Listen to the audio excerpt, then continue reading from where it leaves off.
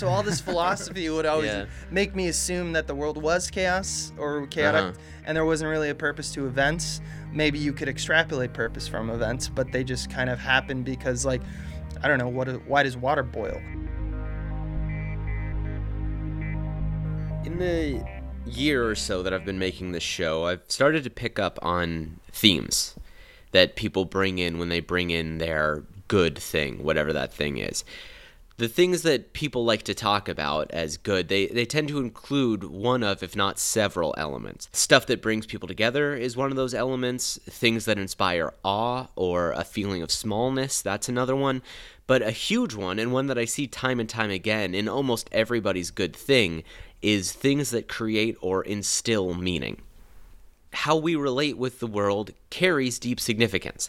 Now, some say that's because the universe itself is suffused with intrinsic meaning from a god or some higher consciousness, something like that. When you're born, you walk into a game and the rules are already set out for you, and you play through them, you find the meaning there. That's not the only way to look at it, though. For instance, if the universe is meaningless, right, the only cause and effect is direct and mechanical, that moved because that other thing bumped into it, or, that equivalent but on the quantum scale, then if that's the case, where does the meaning come from? It would probably have to come from us. I think that's cool. Maybe a little scary, but pretty cool. Anyway, this is supposed to be a comedy/interview podcast, and so far I haven't said anything funny or let anyone talk but myself. So let's get on with the portion you're all here to listen to.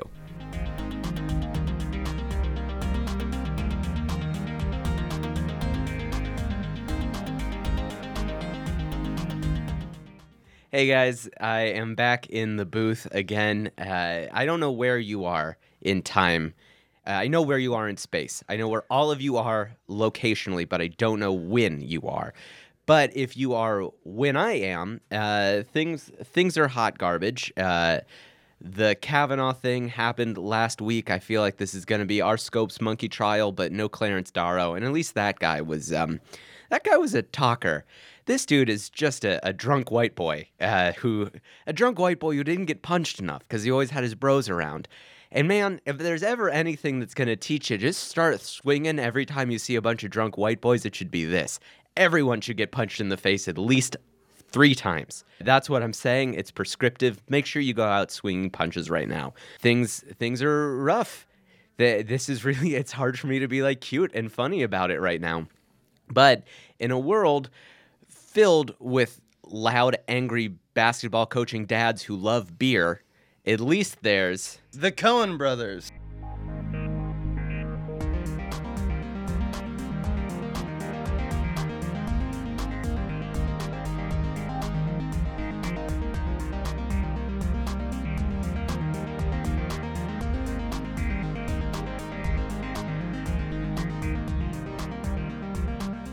Hey guys, I'm with a treat. It is a treat for me to be with this folk. I'm with the wonderful Abe Epperson, and today my very special guest, my co-host, Mr. Michael Swaim. Yo, Alex, Michael Swaim, happy to be back. Couple of your bros here, we got your back. Great, I think we will punch anyone who comes at you so that you never learn to leave your bubble. Fuck yes, wonderful guys. Let's go lifting at Steve's house. Or whatever the fuck was written on his calendar. Let's not talk about that. Hi, guys. How are you doing? And I know the two of you quite well. Swaim, I know better because we had a long conversation about the sun, one of my favorite episodes ever. Abe, I just know you through your work. But can you introduce yourself to my fans real quick? Both of you feel free, too. Yeah, so I came up with this cat with Michael Swaim. We met in college, and he was doing theater, and I was doing, movie stuff, like making movies. ICAM. It doesn't bullshit matter. major. It's a bullshit major. Interdisciplinary computing and the arts. Jesus Christ. Point is, we met and we're like, you want to make things? And he was like, yes, me want. And then we decided to basically become writing and creating partners for, 15 years at this point, almost. Yeah. Wow. 12 at least. But yeah. Without counting. And then when I went to film school here in LA, and then we worked at Crack for a super long time. I've directed over 300 videos, and now we have a thing called Small Beans, which is our kind of podcast network and also video network that we've been running for about a year. And it's like comedy and a whole sorts of topics, all curated by myself and Michael Swaim to be the funniest, most interesting thing. Yeah, and we can do. It is coming from me, corroborating. It's funny, Thank you. interesting. High praise. I think Yes, at thank low praise. I mean nothing. Praise from Caesar. I got yeah. Hail Caesar.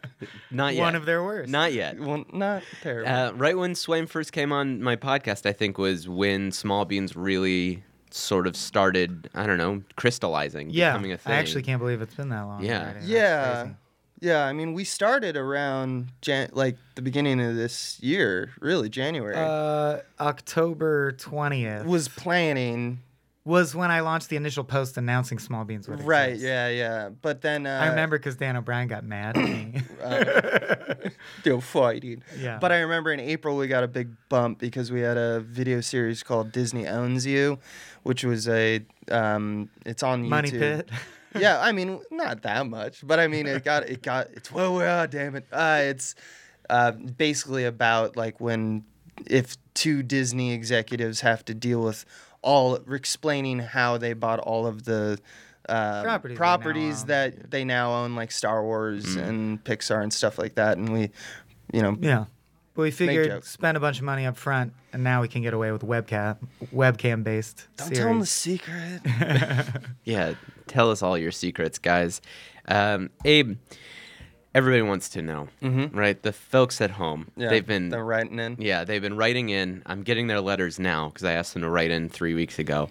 Are you an optimist, pessimist, neither, both? What's your deal, man? Fuck, it's a really good question, and I don't want to give you a lame answer because the right answer, of course, is depending on different situations. You're Optimus Prime, you're Or you're- Negatron. Yeah, There you're you Negatron. got There you go. I have to say that I think I'm becoming a pessimist the older I get. And that's just because I'm flirting with things like nihilism a little bit more. And I think the chaos is more interesting than the structure. But I grew up, and for the majority of my life, I've always been like a pretty extroverted, like, everything's going to be all right. Don't worry about it. Like I see a lot of sad people and I want to cheer them up. So I guess that makes me an optimist. I don't know. We're going to talk about the Coen brothers For today. sure, yeah. And that's my dark side. And I think Oh. I wouldn't say that they're pessimists because I think pessimist has an attitude. It's like the seeking of the negative mindset. I don't know if that's what the Coen brothers are doing, but they make movies, especially more recently in the last decade, that definitely flirt with that topic, or at least Yeah. the universe being thankless. And even if you're excited and, effervescent as you can be, you're still going to get kicked in the nuts. But don't be afraid, Abe. Those men are nihilists. They're cowards. The cowards. Tell me about nihilism. What is it that's I attracting mean, I'm not you? like a nihilist, but I mean, it's like, I guess if you were taken from like the Whitehead, which is the Sure. only reading that it's the ideas that you really believe in nothing because of the circumstances of like time, basically how nothing you can do really matters.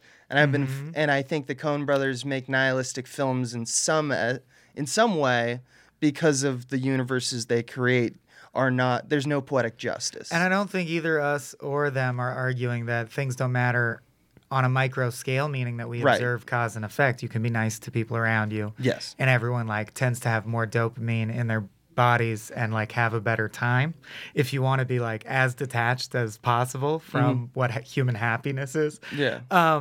But yeah, nihil means nothing, I think, if you translate it directly.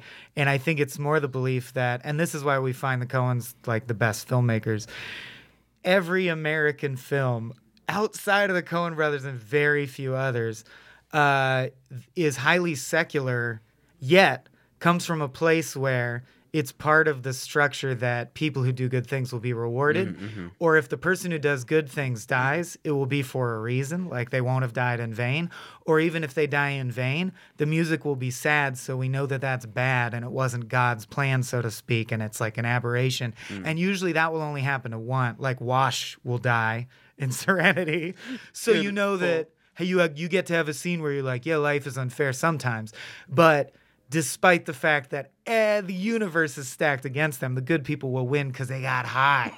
Yeah. They're just a bunch of Rudies. Yeah, anytime in a movie or a book or anything, you can say, like, he deserved or she deserved this. And so it's satisfying that it happened. And you realize that there's this tacit agreement that there is karma, is what I feel is like the easiest analog. Right. Even if there isn't God in heaven, there's karma. Right. So and I think nihilism would say, no, there isn't. It's like, case in point, Anton Chigurh can be impossibly evil to the point where nothing can stand against him, then randomly get hit by a car. And then is that his comeuppance? No, he limps away. Like, stuff can go back and forth, and it doesn't fucking matter. So we're just atoms bumping into each other. Right. And sometimes beauty is found out of that, and that's cool. But it doesn't if you're into mean anything. And I don't mean that to be like, yeah, beauty.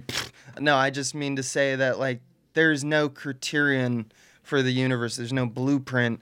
There's no, like, aim, rhyme, or reason for it. And that's interesting to me because it's how my brain has rectified the present situation. The present situation. So I want to ask, because it's strange, I think, saying you're nihilistic in terms of whether you're optimistic versus pessimistic, because that almost seems like an outlook, not like a philosophy, where nihilism feels like this is a philosophy. I do not believe in maybe a metaphysic. I don't believe there's a greater good or a direction towards history. And optimism just feels to some, not to all, like good things can happen. But I suppose it's whatever scale you want to look at it at. So how is nihilism to you, or nihilism, personal? I mean, that's a good question. I think I'd frame it in a different light, in just that I'm attracted to nihilistic films, or films that we just the way in which we spelled it out. I wouldn't say that it's, and in that way, as like a quote unquote artist or a director in my case, I wouldn't say that I think that is something that's necessarily a part of me. I mean, that's something I'm grappling with because a lot of artists, I mean, we're here in LA, right. And you throw a stone and and they arrest you. And they arrest you for killing artists. Yeah, you shouldn't throw stones, even at artists. Yeah, they say, like, find a voice, find something that's unique about yourself and put it out into the world. And I believe in that. I think that's a great way to, be, and that's how you should carry yourself. It's personal for me because I do believe in it, but I also believe that we are an aberration. Humanity is so beautiful in its distance and regard for everything else in the universe. It's this such a beautiful little moment, if you will, of like the universe knowing itself, that when you look at it and it looks back, meaning we are looking out forward of like what we should do and how we should be, there's not a lot of nihilism there. That we're in this epic fight against the nihilism, the darkness. We're in this epic fight of everything's up against us, and we can shine the light somewhere. So that's why it's personal. It's like this dichotomy that's constantly raging in my mind, as opposed to, which I'm sure it does to everyone, as opposed to a way in which I like seek. Like how it's not like a machine in my head that I put things through, right, and then it has a result, and I say I should act, therefore I should act this way. Okay, so it's not like there's one way you could look at it that's like, well, fuck it, right? Which could also be like, well, nothing matters. I don't think fuck that's it. what nihilism is. I don't think it is. I think that there's a possibility though, that like, if nothing matters, therefore I can live my life. I cannot care. You can also say, well, nothing matters, but we exist, and that's pretty fucking cool to me. Right. So why the fuck not? And I think I'm actually like an existentialist who took it to that point and said, if nothing matters, but I have the ability to imbue things in my life and journey with matter, that like with meaning, to the point that it feels indistinguishable from whether God imbued it with meaning or I gave it meaning, then it's functionally the same. So like existentialism, a lot of people think is saying fuck it, but no, it's actually saying you can do whatever you want. You can like hack the universe by realizing that life is just perception. Now choose to do like good things with your energy. Right. A lot of people assume, I think, there's this weird thing about existentialism, which you get from different people who don't quite, I think, understand it, which is that, well, why have ethics at all? Why be ethical in any situation? I mean, it really retracts into the kind of statement about if you're like atheist or agnostic. Sure. If someone who's religious is like, well, why don't you just like murder people all the time? It's like, Because well, that's what you want to do, but your God doesn't let you. Yeah. I mean, I'm not gonna go into that, Right. like, But but also, it could be true. Yeah. You But can divorce morality You can- entire from it and yeah. be a robot, and you'd say, why don't I murder people? Because as a biological organism, I'm hardwired to it feels bad. Like Right. maybe if I were a sociopath, I would. If I stumbled upon existentialism, I would use that as a rationale to do what I want. Right. But I don't want. I help people because it feels good to help people, and I don't kill people because it feels bad to kill people. And I also have this thing in my brain that's like, well, my brain, which is a pattern recognizer. So when I see Government you shit. in pain, Yeah. I go, oh, if that was me, oh, be that bad. sucked. Yeah. And then I go, so I'm going to help that guy. I'm going to help these people because you imagine yourself, and we can't help ourselves as pattern recognizers, like be able to like transport our own selves into something else and then feel empathy or sympathy for it. And do you have to do that because you're imagining some like image of decency, what it means to be an evolved human, or do you have to do it because of the reward of an afterlife? Does that make it more meaningful? In my opinion, no. It can be just because, oh, you're an animal and it's of your species and you're moved to help it, so Yeah. you do. Like everything just is whatever it is. It does what it does. Like we are at a very long journey of developing the best computer that we know exists, and we're at a So very far. short version so far of a 400-year-old series of questions of us figuring it out. So like that's where we're at. It's constantly in flux. It's instantaneous, much like you were saying at the beginning of the podcast. Depending on where you are in time, I don't know, but right now it sucks. Way to work the Heisenberg uncertainty principle into the Right, intro. right. I'm waiting for that wave to collapse. Yeah. That cat to get boxed. Into Tobey Maguire as our fourth guest. That would be nice. That would be Toby! Toby. There's a small but distinct probability that Tobey Maguire, Quantum physics dictates it must be possible. if we were to be in this booth for truly eternity, Yeah. Tobey Maguire would show up there eventually. At God, one that would be point. hell, wouldn't that be? Yeah. Like just waiting for Maguire. Waiting for Maguire. Yeah. The remake, the shot for shot Godot Yeah, remake. just like Toby's gonna be here. And Toby's never gonna be here. This just occurred to me while you were giving your spiel. Yeah, just Do talking you- out my Do you ass. think one of the reasons we like Coen Brothers movies and movies that come from that place in general could simply be that we've ingested so many standard structure movies that they're less predictable and they feel more novel? Yes and no. I because both of us relish in the idea of when it's a system and they break it in a unique way that is out of the system of normally breaking things, and by breaking things, that's our lexicon. I don't know Yeah, what lexicon is subversion. shared by us is just having the same hive mind. We'll try to describe or try to define Like breaking tropes things tropes that you can identify and say like movies do this all the time. Right. Anytime your little spidey sense perks up, the Coen brothers are known for following some tropes and then absolutely dismantling them to their parts to the point that it pleases us. And in a way that it can't be predicted because it's not like how most films that even get to the point of subverting tropes, they'll go trope, anti-trope. Coen's will do trope, anti-trope, trope, anti-trope, weird version of the trope. Non sequitur. Intentionally, they make a pattern that can't be predicted because it's fully randomized. So, but it always feels relevant to the characters, and it's not just like, yes, we are robots in that we want to, like, we're both robots, not like humans are robots, but like when we watch these films or films in general, I think both of us look at it with this analytical eye, which kind of ruins films, some films. It ruins like mediocre films. Yeah. But great films, it actually, I think, increases And terrible films. in my Does it make more enjoyment. fun too? The worst films? Yeah, like really bad. I think there's phase. I still watch bad movies, but like I used to watch bad movies because there was a film school thing at USC. We would do this thing where it would be like, let's go watch a bunch of bad movies, and it would always be like Troll 2 or something like that, or The Room, or like Sand Shark.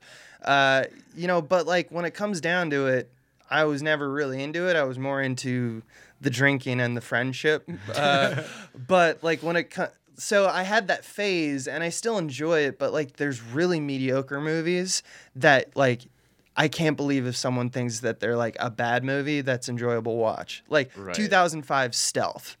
Like there's no one in that corner. There's no one going to bat for that movie.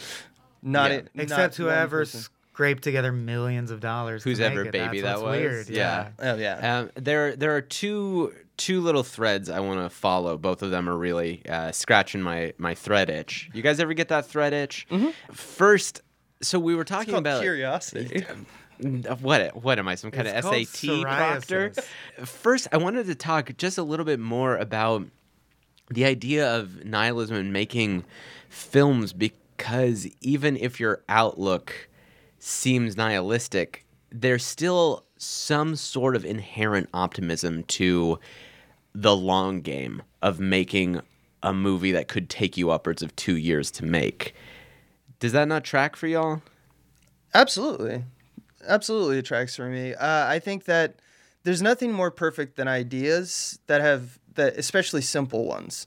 Like we talk about this is not the Coen brothers, but it's like perfect because it's like simple version of it. But we talk about we had a podcast where we talked about WALL-E, and we talk about this universality of a joke. And the joke is, you'll remember it from Act 1. WALL-E's still on the planet organizing shit, and he goes into his shed and he's grabbed a spork, and he has on his organizational shelves, he has forks and he has spoons, and then there's like a space in between these cubbies, and the camera follows and he looks down and he goes fork, spoon, put it in the center. Now the reason that's beautiful to me is that it's a 7-year-old can get that joke and a 4-year-old can get that joke. The only prerequisite is that and a 40-year-old might still laugh at that joke. Right. Yeah. And filmmakers who are watching WALL-E in 2009. The only prerequisite for that joke is that you have seen and have knowledge of sporks. What a spork is. Yeah. So that's beautiful to me, and I feel like the Coen brothers and in general just like great artists are able to say something that's simple enough, like try to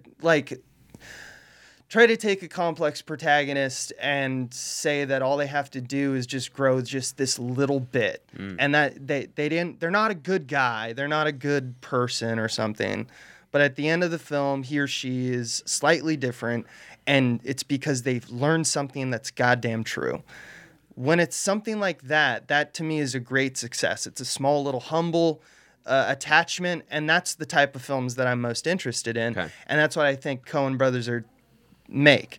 Likewise, they're also absolute experts in their crafts, and they assemble the best team. They're just the best also. If you think of like teams of filmmakers who work with each other, like Mary Ziofries or Colleen Atwood or Roger Deakins, the team that they bring along with them for almost every production, if they can, is like they're the superstars. They're the Golden State Warriors right now. And of course, including their habitual cast is fucking all killers. Yeah. With Goodman. Turturro, Francis. Yeah. Oh my God, get out of town. And it's just like every time they just knock it out of the park because they love working with these people. So that's one beauty, is that you look at and you go like, and they see basic truths and know how to state them clearly. Yes. Yeah. And they're just killing it all the time, just low key killing it. Also, to another part of your question, I'd say that I think nihilism opens you up to actually go with the flow of whatever your life is giving you and staying present. So you're asking like, why would you spend 2 years making a movie if you're a nihilist? I think it's because you feel like it, and a nihilist is free to not ask, should I feel like it? Is that my path? Is there a reason? Why do I feel like making a movie? You can say, of course there's no reason or meaning. Nothing has meaning. So make a movie if you feel like making a movie. But do you think then, like, so what compels you to feel it? Not that there should be a reason, like, is this God's plan, whatever, but why do you, I'm asking you to read someone else's mind. So Right. I understand that that's an impossibility, but like, why, if you are a nihilist, I can figure out why I would, but I also want to hear it articulated for other people and hear you guys speak to it. I got one. Yeah, why would you want to make a film? Well, film in particular, that's the question, because like I'm a storyteller, he's a storyteller, a lot of us are storytellers, and I think that the way that we all agree is that we can't live without stories. We can't be those caveman not drawing on the walls. Why? Because we love it. So there is just this hedonistic effort there. One, but why film? That's because film is hands down the best. I can swear on this program, right? Fuck yes. Okay. Hands down the best fucking, best darn, yeah. The best fucking form of art that has ever existed. Why? I'll give you concrete reasons why. In film, unlike any other, like photography, painting, music, they're all great.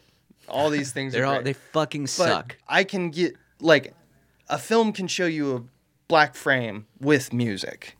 It can put it on top of something. Likewise, it can cancel all sound and give you a painting show you or a photograph. And you don't go, what, did it change to a painting? Like, What am so, I watching? like, it's only better in that the mess. It's like, everything. It's everything. It has the ability to show all of the things that came before it because it has this ability to move through time. So the Coen brothers are really good about organizing moments, which it's interesting because, like, if you look at like a Pollock painting or something like that, or you listen to, I mean, there's one right here. Let's just look at it. Oh yeah, actually, Original, if you guys could keep from breathing at it, I borrowed it from a museum. but it's like, it's not necessarily one note, but often those types of that, because of the medium, it is like a pop song is like, I want to hold your hand. You know, it's something like that where there's no verse in that song that's like, also let's talk about this other thing that has nothing. Or is even not like related. the times they are changing where it's deep and it's true. Yeah. It's still only one sentence. It's basically the elevator pitch if in movie parlance. Right. Whereas a movie is a full journey. And music also has temporality. That's the crazy thing. it does. But for the most part, we don't really utilize it in music as much, or at least popular music. In films, popular films, we utilize it all the time. We this elegant dance of like statements of color and shapes on a big screen. You cut to other images and you instantly know this isn't real. This is in their mind. Yeah. Like just this lexicon that the audience has developed is really powerful. Yeah. So that's the simplistic answer of why films are the best. I can top that. Yeah. Or in terms of simplicity, I have a brutally mundane answer, which is that my honest belief is that the reason I'm interested in filmmaking, I'll call it storytelling because I like a lot of different media. I'm especially fascinated by comic books because they're temporal, but the audience controls the flow of time, which is interesting to me. But that aside, I think it's because I was genetically predisposed to have a felicity for language and performance, and then things in my formative childhood that happened to me strengthened that neural network, and the end. Okay. What Darwin what's the would reason? say. Big brain. No, like what Darwin would say. It's just the thing I was naturally good at, and humans are lazy and prone to take.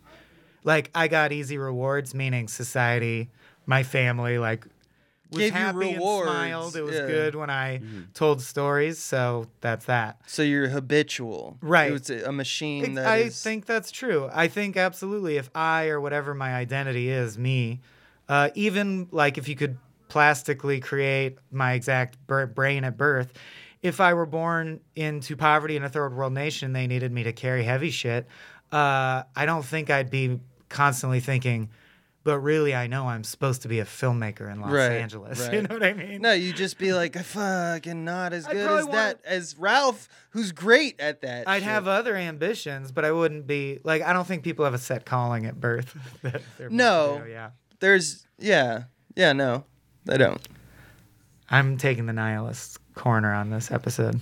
That's fine. This is a very, I try not, no, that's not true. I let my philosophical beliefs come out a lot. I am an atheist and a materialist, so nobody who listens to this podcast is going to be totally thrown. What? Yeah, by your guys' outlook. I'm a bit more positive, but I'm still, Let's talk about the Coen brothers. Yeah. Yeah. So pretend that I've never seen a single Coen brothers film. I've seen a few, but let's act as if I'm totally new to this. Who are these good boys, and why should we care? I have a question for you. Okay. That's relevant about the scenario. Yes. Who are you? Because often we're like, people ask like, what's the best film for me to get into this artist or something? Well, I would tell you that in the case of the Coen brothers and in a lot of artists, but especially like the best artists, what are your interests kind of things to answer that? I know that seems like, I know I have mine, but the Coen brothers have talked about, basically with the exception of the fact that all of their films are about crimes, have jumped into so many different types of people that you go like, I get it. I don't know.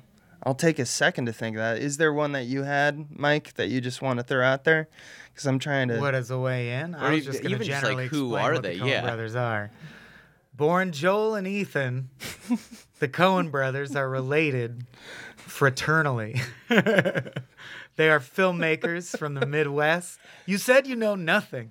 Actually, if someone said they hadn't seen a Coen brothers movie, I'd have to slap them first, but we'll bypass that. Would you go Hudsucker? What about it? As first watch? That wasn't his question. It's his show. I thought that was his You guys can interview each other. That's fine. His question was, what would you tell someone who'd never heard of the Coen brothers about why they're good? Why would I do that? Just show him a Coen brothers movie. I see what I did there. You're sliding it back to the question you want to answer. It's the question but I don't wanna have an answer for. Yeah, I know. So I'm going to take it away from you and give you time to think. I think I want to know the question Abe wishes I asked. Abe, what did you wish I asked you? How should I acclimate to the Coen What's brothers? the first Coen brothers movie to watch and Because why? you shouldn't pitch artists. You I should would not let them see the work. Who does that? Well, we've been talking about their nihilist undertones and why they appeal to us. No, also, that's you're questioning the whole premise of the show we agreed I'm to not be asking on. about. I'm just. I'm on a mission to civilize. Was Elvis Costello? You could easily say, "Why analyze Elvis Costello? Just fucking listen." That's true of all the podcasts we run on our network. This interview is over. Yeah, I don't understand why they listen to us. Just watch Green Room. You don't need to listen. Stare to at the sun. That's true. Just That's look true. at the sun. There is added effect of enjoying a film with other animals. Yes. But there's also something nice about, because I'm not here to learn about the Coen brothers. I'm here to learn about you two idiots. Yeah, so let's tackle this concrete argument. Yeah, I sure. would not do the Hudsucker Proxy. Yeah. Pardon. I would not do the Hudsucker Proxy because I actually think it's the only one, because they were aping Capra, that has the opposite of nihilism. An angel comes to Earth at the moment of the protagonist's suicide to save him, even though he's taken no proactive action to save himself. Which we talked. Which is but he has a good heart, so God reached down and saved him. That's normal movies, and that's fine. And the Hudsucker Proxy is delightful. But I don't think it's the best intro to what makes them important or special. And I'll go a step further and say something more controversial. I also don't think it's Fargo. Because I think it's Fargo is fucking so tight and hard and baller. And that's true. But I don't think it's the quirkiest. I don't think it's the most Coen-y Coen of all time. I think I got to give it to watch Big Lebowski and to try to slide this conversation back away from just a movie. I think the reason that movie is so good is it exemplifies a lot of great things about the Coen brothers, which is their ability to work with people who are, they just there's little things and little stories you hear about them because they're very cryptic as well, like in interviews and stuff. Like if you try to find out what they say about their own work, you're gonna have a hard time even on Google. Like it's you just can't. I mean, find they've both been here the whole time. They haven't said shit. Yeah. What? Hi guys. They are Very looking rude. at it. They are pointing guns at the three of us. And it's like, but you hear things from like Jeff Bridges, who plays like the dude in Big Lebowski, and it's like you hear about how their like process is, and there's something beautiful about their process because they just sound like these like wise dudes who are just like over by camera, just like they've done all the work of making the movie before they take a step on set, and that like the entire movie is made in their head, every edit, As every if it were scene. animated. They know the angles. They know when it everything, cuts, and they know that there's some about a limited amount of improvisation. So they know maybe we'll cut out away from after that or something Or he'll like that. get to trail but off. the point Yeah, is that it's he's funny. trying to make everyone think that he's great, and we just cut right there, and everyone thinks he's the worst or something like that. Like it always has like an editorial purpose. And something like one of the stories they talk about is about how you're not there's no real rehearsal, or there is rehearsal, but there's no real like notes on set from the director to the actor. You're just politely asked to do it like you did it in rehearsal. Right, so there's a lot of rehearsal around the table reading. Yeah. And then when And they lock it casting, in, yeah. they always just go, remember what we did? You don't Do have that. to do variations. Just do that. That's the piece we need, which Yeah. does remind me of a comic book. Like they can see Yeah. it in their heads like a comic book. That's the one that occurred to me too. I also think because it does what they do so well, I kind of spiritually connected to Burn After Reading. They take a genre they love and they explore it by meticulously, as Abe said, building the pattern and subverting them. And Big Lebowski is one of the best examples of that. I think everyone loves it because they just go, it was really funny. But if you're a film buff, you see this underlayer of, oh, it's a noir film. If every single fucking thing happened the opposite, like you have this Chinatown figure, the Charles Durning, like the Big Lebowski, the titular guy. I'm sorry, it's not Charles Durning. I always mix him up. But the Big Lebowski. He's basically a ripoff of the mammoth figure in Chinatown or any other related noir films. And the secret would always be that you find out he's even more powerful than you thought, or amassing power. In this, you find out he is broke and has no status and has never worked a day in his life. And on and on and on. Like, I'm not going to go through everything, but a funny one is he's taking a cab ride, and normally this would be the scene, and they even echo it in the shots. Like, they show the rearview mirror, and they have his eyes, where a PI, and he fills the PI role in this, would say, pull over, cabbie, we're being followed. Instead, he pays the cabbie, gets out, and the cabbie goes, you know that like bright blue Beetle, the most recognizable car in the world, has been following us for like 8 miles? And he goes, what? And Yeah. so it's a great example of that. And Burn After Reading is the same because it's also, I feel like Burn After Reading is they just dug into more noir tropes and did it again. Even though it has a much crueler tone. But then the other thing I think they do so well is like a Serious Man or a Fargo or a Llewyn Davis, which is they do tone poems where they're like, to me, Fargo is, this is just the feeling of snow and being cold. I don't know. Maybe that's weird to say. But No. like, this is how hard it would be to be in the snow. So- It's Fargo to me. Why, with the buffet of movies that there are in the world, why did that grab you two? And you can have separate answers. You can have the same answer. I got into it when I was young, so it was, before we met, we already like knew about some Coen brother movies, but we really not, like started talking about them, and we realized that they're like both of our favorite filmmakers, and or at least on a short list. Would you say that kind of formed your friendship too? I mean, yeah, kind of Among many agreement. other aspects. Yeah, I mean, yeah, comedy and stuff Yeah. like that too. But definitely made conversations go easy that we had the same tastes in films. It might have been just indicative that you guys were similar enough to be good friends. Sure, yeah. And what was I saying? Sorry, I got Why? derailed. So why the Coen I was Brothers thinking films about our grabbed you? identical octagonal peens, but I decided not to bring it up because no one would understand. No one would it. get that in. You guys joke. have identical Octagonal octagonal penis. penises? No, it's just a running joke that we have. All right. It's our way of saying that we usually think of things 85% the same, which is a really weird way to say that. Yeah. But on set, we also, people we've worked with, or when we've had the opportunity to co-direct, people always comment on how, like, oh, Abe gave me direction, then Michael gave me the word for word the same direction because he didn't hear Abe, or we'll literally say stuff in unison the same at the Right. same time. And make the same joke in the room. I mean, cetera, that's yeah. from a benefit of like we've lived with each other like Yeah. twice and stuff Yeah. like that. But so there is a little bit of that, but it's like it's really weird because we came up very different. Like our childhood tales are not the same, you know, and that's always been like that's weird that we like came out the same a little bit.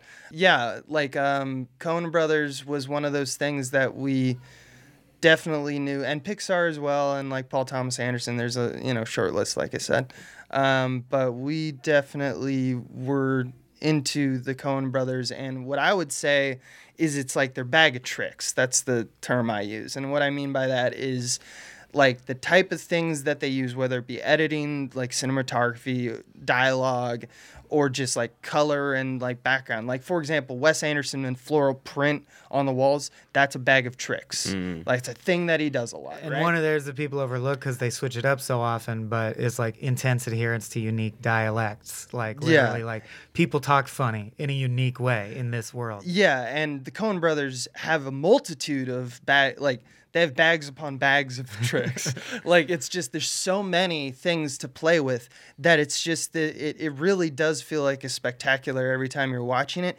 even if it's the most subtle thing in the world. Like one of my favorite things in The Big Lebowski is when Philip Seymour Hoffman is Brandt. They just chose some activity of collaboration between the actor and the directors made Brandt so that he would just like he does this thing who's like pointing at the paint or the pictures to introduce the Big Lebowski. He's like, yes, this is ha ha ha, and he does this thing where every now and then he just laughs to be polite, which is a thing that is like we're cognizant of, And in it's the clearly zeitgeist, but intentional. I don't know anyone who does that. Because it takes on like a play-like quality because he follows, again, a system. They like installing systems, Right. which is another thing that appeals to us because it bears analysis and we like analyzing things. But like he always laughs and then repeats his sentence word for word. Yes. This is, this is the college that he is a benefactor These of. are his children. His children. And he it's. So you get that character, and then you get Tara Reid playing Bunny. Right. Then you get John Turturro, as Jesus, or Jesus. Oh Brother, where Nick Art Thou Cage in- is high. Yeah, in Raising Arizona. Like, and Nick Cage is a special case because that's an actor that we've seen time and again. Only an excellent director can make him splendid. And he's splendid in Raising Arizona. Just the most endearing motherfucker on the Yeah. planet in that movie. And I think that requires careful handling. And Yeah. I don't want to dig into all the anecdotes because we did a full episode on it. Yeah. But yeah, they had a lot of tension on set. They had to mold him more than most. Yeah, and you- like Holly Hunter in that movie, kills she it. kills it over and over. Just yeah. kills it. I love him so much. so But for me, it's also, if I may, two more aspects. And he's right. It's that they're the best. They have the most. I don't know what to say. You're like, well, who's winning? Whoever has the biggest pile of gold. But there are two more things in their bag of tricks that I think must be mentioned is they are almost 50-50 focused towards the written, and they write like playwrights, like a great playwright. Like I compare them to Tom Stoppard and shit. But they also understand that film is a visual medium. And so many filmmakers lack this. And even the ones I think people think get it, let's take Rian Johnson. Yeah, he makes the shots look cool. That's good. Good job, Rian Johnson. 50%. But to become my favorite filmmakers of all time, you have to have everything layered, every level, and be perfect at a craft that, as Abe pointed out, is so multidisciplinary that it also involves your team. They have the best costume design, and by best, I mean the most meaningful. You can write essays, like Get Out appeals to us for the similar reasons. You can write essays about why the costume is that, why the tattoo is that, why his hair is that way. And it's not a reason that's just like not superficial, but like on the surface, I guess. Like, because I think all craftsmen, like you watch something like Wedding Singer, and people are surprised by, like, look at the Wedding Singer with the ideas of the colors of red and blue.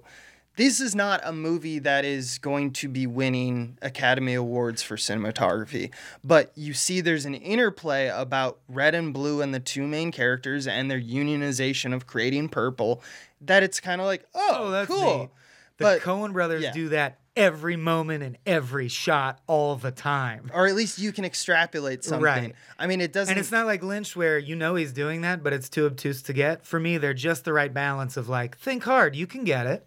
It's not that hard to figure out. Right. But every shot, why is the camera on the table versus up high? There's a reason. There's always a reason. Which is crazy to say about. So my favorite filmmakers are... The two reasons would be because they're nihilist and everything happens for a reason. Well, I want to drag that back, though, to a thing that you said about existentialism, that yes, there is no meaning, but I create the meaning, so therefore it might as well be there is a meaning direct from God. There is no meaning, Thou but art they God. Yeah, You can create it. Right, Yeah. they create their own meaning. So maybe we love them because they have the gods. balls to be like, we create the meaning. Well, there's- This is true. This is the world. Yeah. An anthropologist I was reading not too long ago, Barbara J. King, I was mentioning her a lot on the podcast when I was reading her, but she talks about sort of the evolution of the idea of religion and God, and a lot of it through her research with primates and like early proto-humans is the interplay in group meaning making. And so there you go. There is no meaning, but the meaning that we make, eat up. And Yeah. I don't think you have to sit and navel gaze about like, is that bad? Does that make the universe inherently meaningless? Exactly. No, we made the meaning, so now it's here. It's real meaning. Yeah, it's exactly like that's why I kind of actually retroactively am like, that was actually a really good question to start off with, which about optimism or pessimism. Hey, thanks, man. I try. Just the idea of like, depending on your frame of reference, depending on your perspective, the unionization of like a tribe, like something like you were just talking about, can be the most beautiful thing ever. Everyone working as their component parts, you know, building this beautiful community, loving one another, you know, all that Sorry. stuff. And then Just Job flashes. Love one another. and love one, and then you jump a little further in whether, like, I don't even know what the metric would be, but like, if it's time, if it's just another external influence, then you get tribalism and the things that we're saying about like right now, which are mostly bad in 2018. Right. I think it's amount of people. Right. So there's this beauty, and then it's encrusted in this like shit, and then somehow beauty comes back. Like, it's just this onion that we just keep peeling, and we're just tired of it. I think history tells us, and hopefully we can break the cycle, but yeah, there's beauty, then the shit crust forms, then the center collapses, millions of people die or suffer, then new beauty forms because in struggle we Right. come together and create beauty. And I think that, so just to echo what Mike was saying, it's the two tenets of Coen Brothers love comes from we're nihilists and everything has a purpose. The meaning. Yeah. We're nihilists, Donnie. Yeah. These people are cowards. So I want to keep digging into this question here of why, sort of when rather than why. So you guys were young and you started liking them. Was it in comparison then to the media diet you were receiving then? Yeah. If I No. understand the question correctly. That's why I had this straight Darwinian answer, and I'll keep this exceedingly short. My dad was sitting me and my brother down and saying these are the best filmmakers and showing us Blood Simple on high-8 tape and Hudsucker Proxy on Laserdisc over and over and teaching us about why this is as good as Moby Dick. I'll explain why. And I was the So I was complete just reverse. coached. I was not coached at all. I was coached in that I had like, it's like my dad was smart enough to know to put a library there. Like, he bought a lot of DVDs, but he didn't care about what, like, he was just like, I don't know, I was in the bargain bin, like, and it's 2 hours that I can watch and just turn off. And so I would watch shit, and we were like OG pirates with the VHS, where you buy 2 VHSs and record over an empty tape, and now you have it. Return it back to Blockbuster, and I had to find it for myself. I had to like, my brothers were pretty into it, and I had like the pretty. Did your dad never by chance buy a Coen? Oh yeah, okay. He did, so they were by mixed in. chance. Yeah, and there was I think my first one was Raising Arizona, because they already owned it, and I remember loving that one because it like is like Looney Tunes. Funny. It's fucking funny. And I remember I can't remember how early it was, but I do remember thinking like, this is different than everything else that I've seen. And it was that difference? But I couldn't identify what it was. I was just, like probably like 12, 13 going like, there's they talk funny, like a kid in a candy store, though. But did that difference make you want more? You wanted more of that? I dissected it. I turned into a doctor and that's tried the to see. Deacon's difference, my friend. It's the Deacon's difference. Deacon's is Roger. He has Deakins, to be their stated as cinematographer. what we're really paying homage to is a dream team that assembled in the same way that like we felt that there was a period at Cracked, or was a special time. We're lucky to be with these people right now. Right.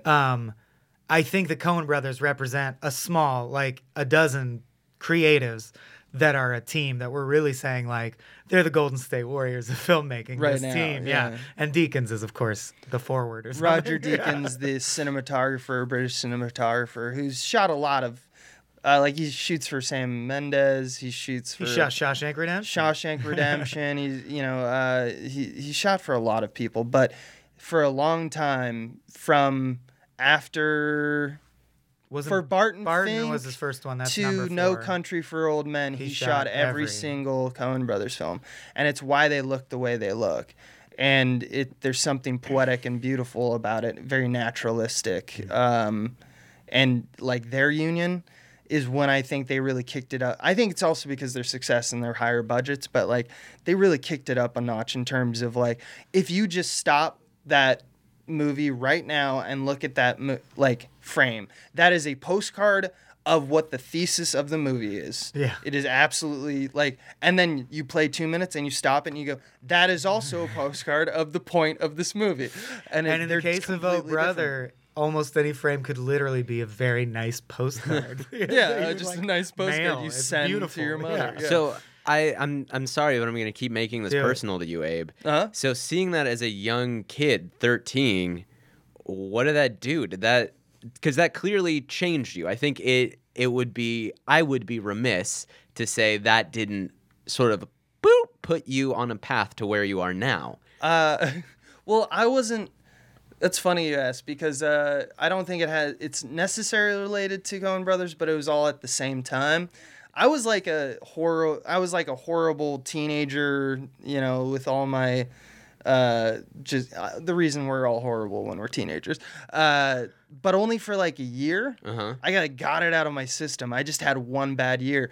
And I think the year ended when there was a few reasons, but one of them was like film came into my life, and I was like, well, fuck it. I'm just going to make cool projects with this camera. What? And I got a camera, and then Did you think this is my calling, or did you think this is fun to do? No, I was just I want to learn everything there is to know 'Cause about it's how enjoyable. cameras Yeah. and the formulation of editing, and I want to know how it works. I'm going to armchair psychologize right now. Sure. If you were having a shitty year, maybe you were missing something, and film, it wasn't the answer. No one on high was like, Abe's missing film. Let's see if he figures it out. But you were missing something, and then you found something, right? What were you missing? This year? No, this shitty year you're talking about. Well, I think this year When you were a shitty teen, for he means. everyone. Oh, that, Right, oh, I yes. see. I thought you were Yeah. talking about No, your 2019 now. shitty year back, when you were 13, whatever. Yeah, I guess that I think it was the He's idea trying to of- turn your nihilistic randomized life into a clean 3-act structure. Yeah, which is what it's smart. It's smart. It's I don't untrue.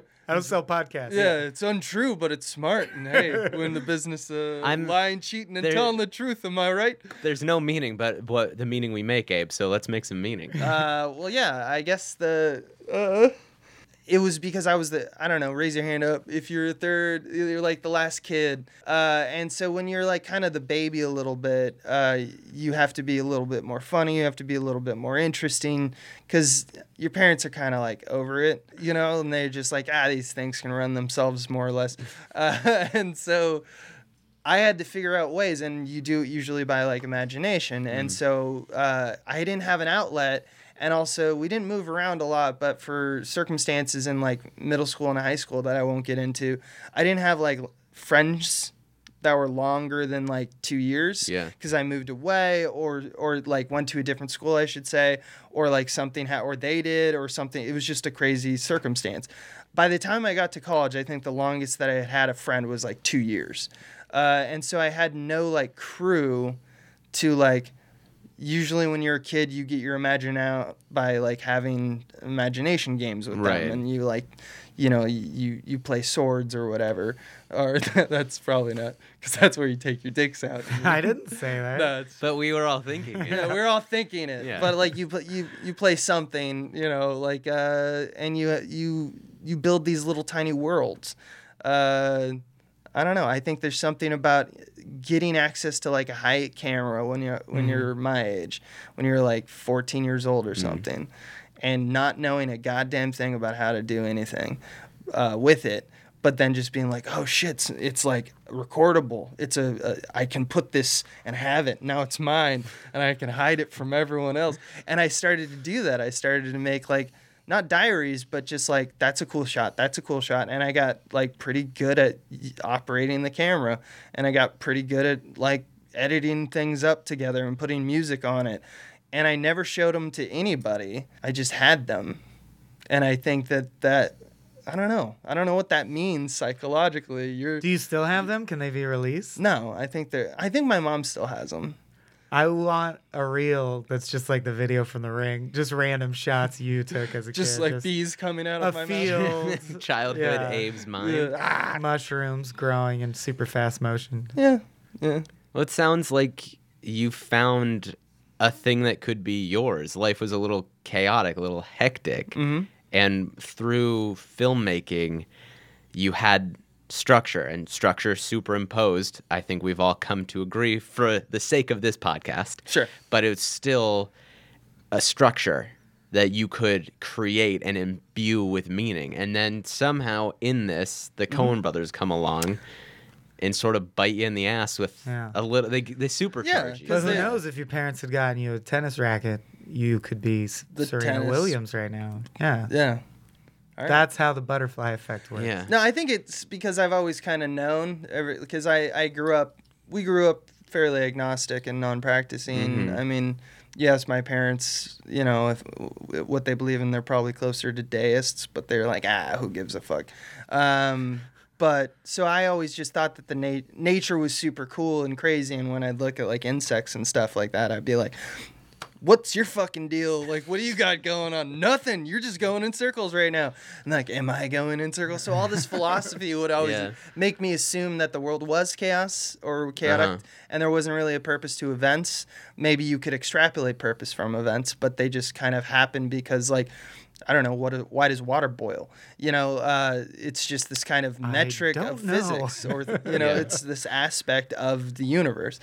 And that chaos I was never fearful of that chaos. I don't think, Mike, you ever were either, because you enjoy the chaos a little bit too.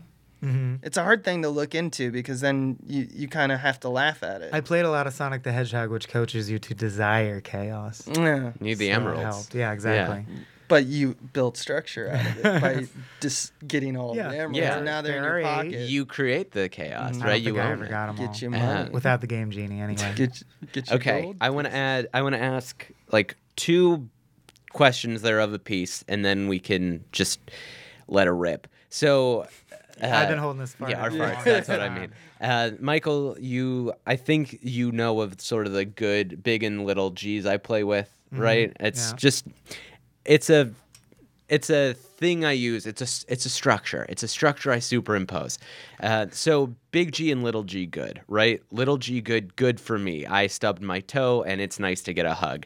Big G good, hugs are great because they bring the world closer together. And, if we're all hugging each other, then that means we're having empathy for one another and the world will be better, right? Basic. That's an idiot version of what I'm saying. No, I get it. So can you, the two of you think really succinctly try to sum up the little and big G's for the Coen brothers?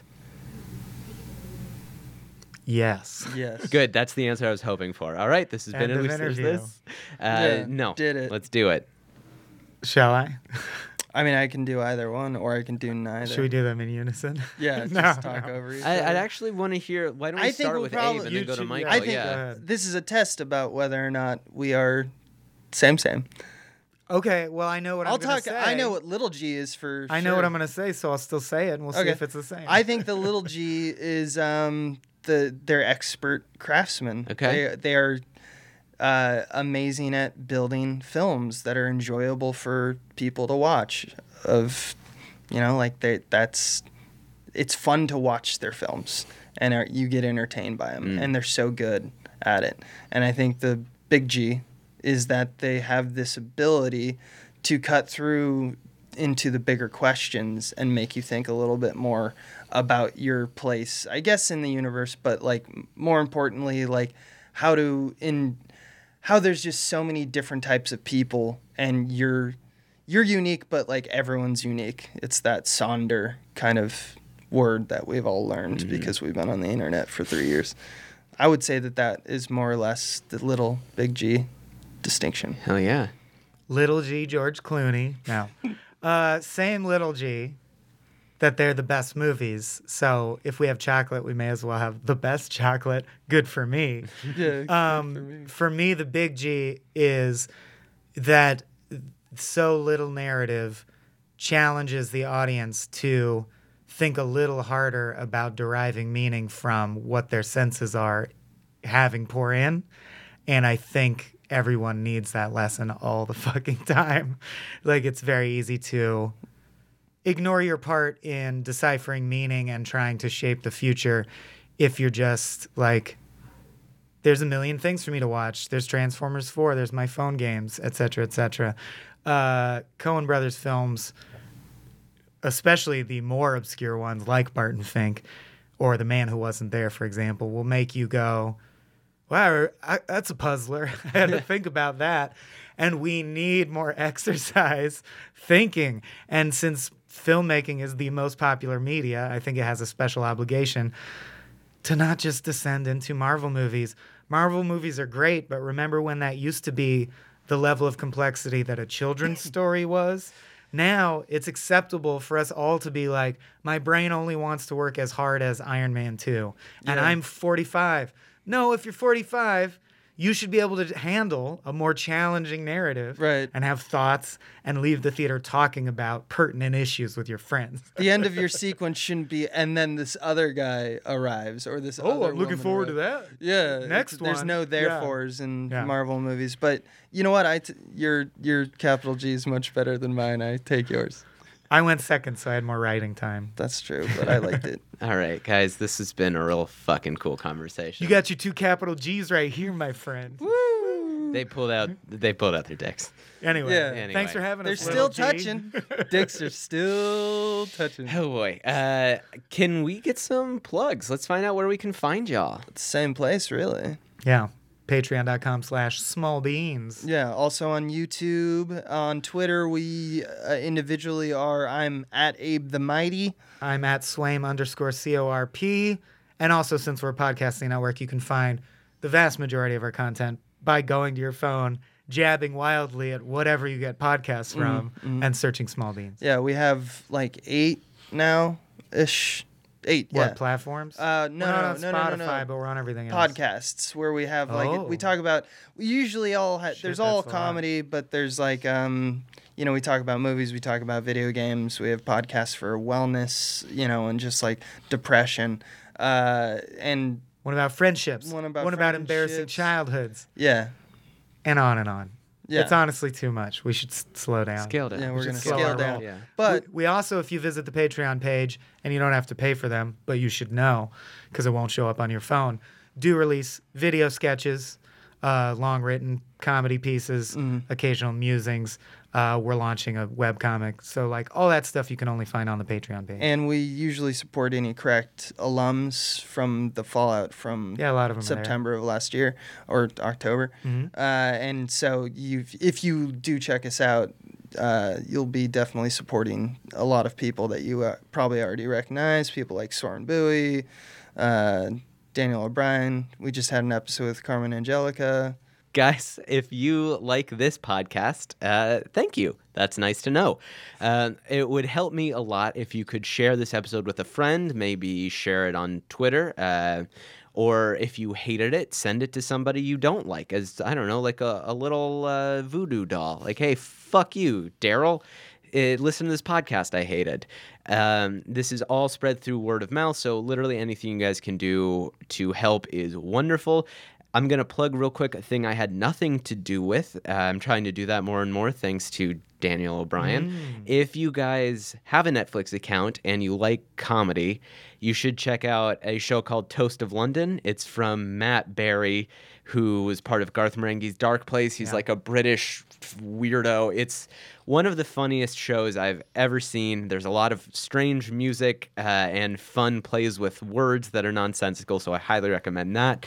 And finally, if you are sitting down to watch a Coen Brothers movie, maybe with a significant other, and they've just leaned over for the 6th time to ask you, why did that happen? What does that mean? How did we not plug this ourselves? Right. We suck. Thank you, pull Alex. out. Well, you can go and listen. I was going to do my own thing, but good idea. You should listen to these two boys' podcast. Plug it for me right now. The Coen Brothers. Yeah, where we do chronologically. We're Deep almost dives. halfway, actually. We're doing all 18. Yeah. Listen to the Coen Brothers, and then pull out your phone, find my podcast, give me 5 stars, and then explain it to them why they did what they did, and just try to infuse some meaning into a truly meaningless situation. Okay. I was truly frightened we're launching a competing Coen Brothers Deep Dive Yeah. And then podcast. check out The Coen Brothers Sisters the with John Coen C. Brothers Reilly. brother. All right, thank you guys. I love you. Bye. Bye. Bye.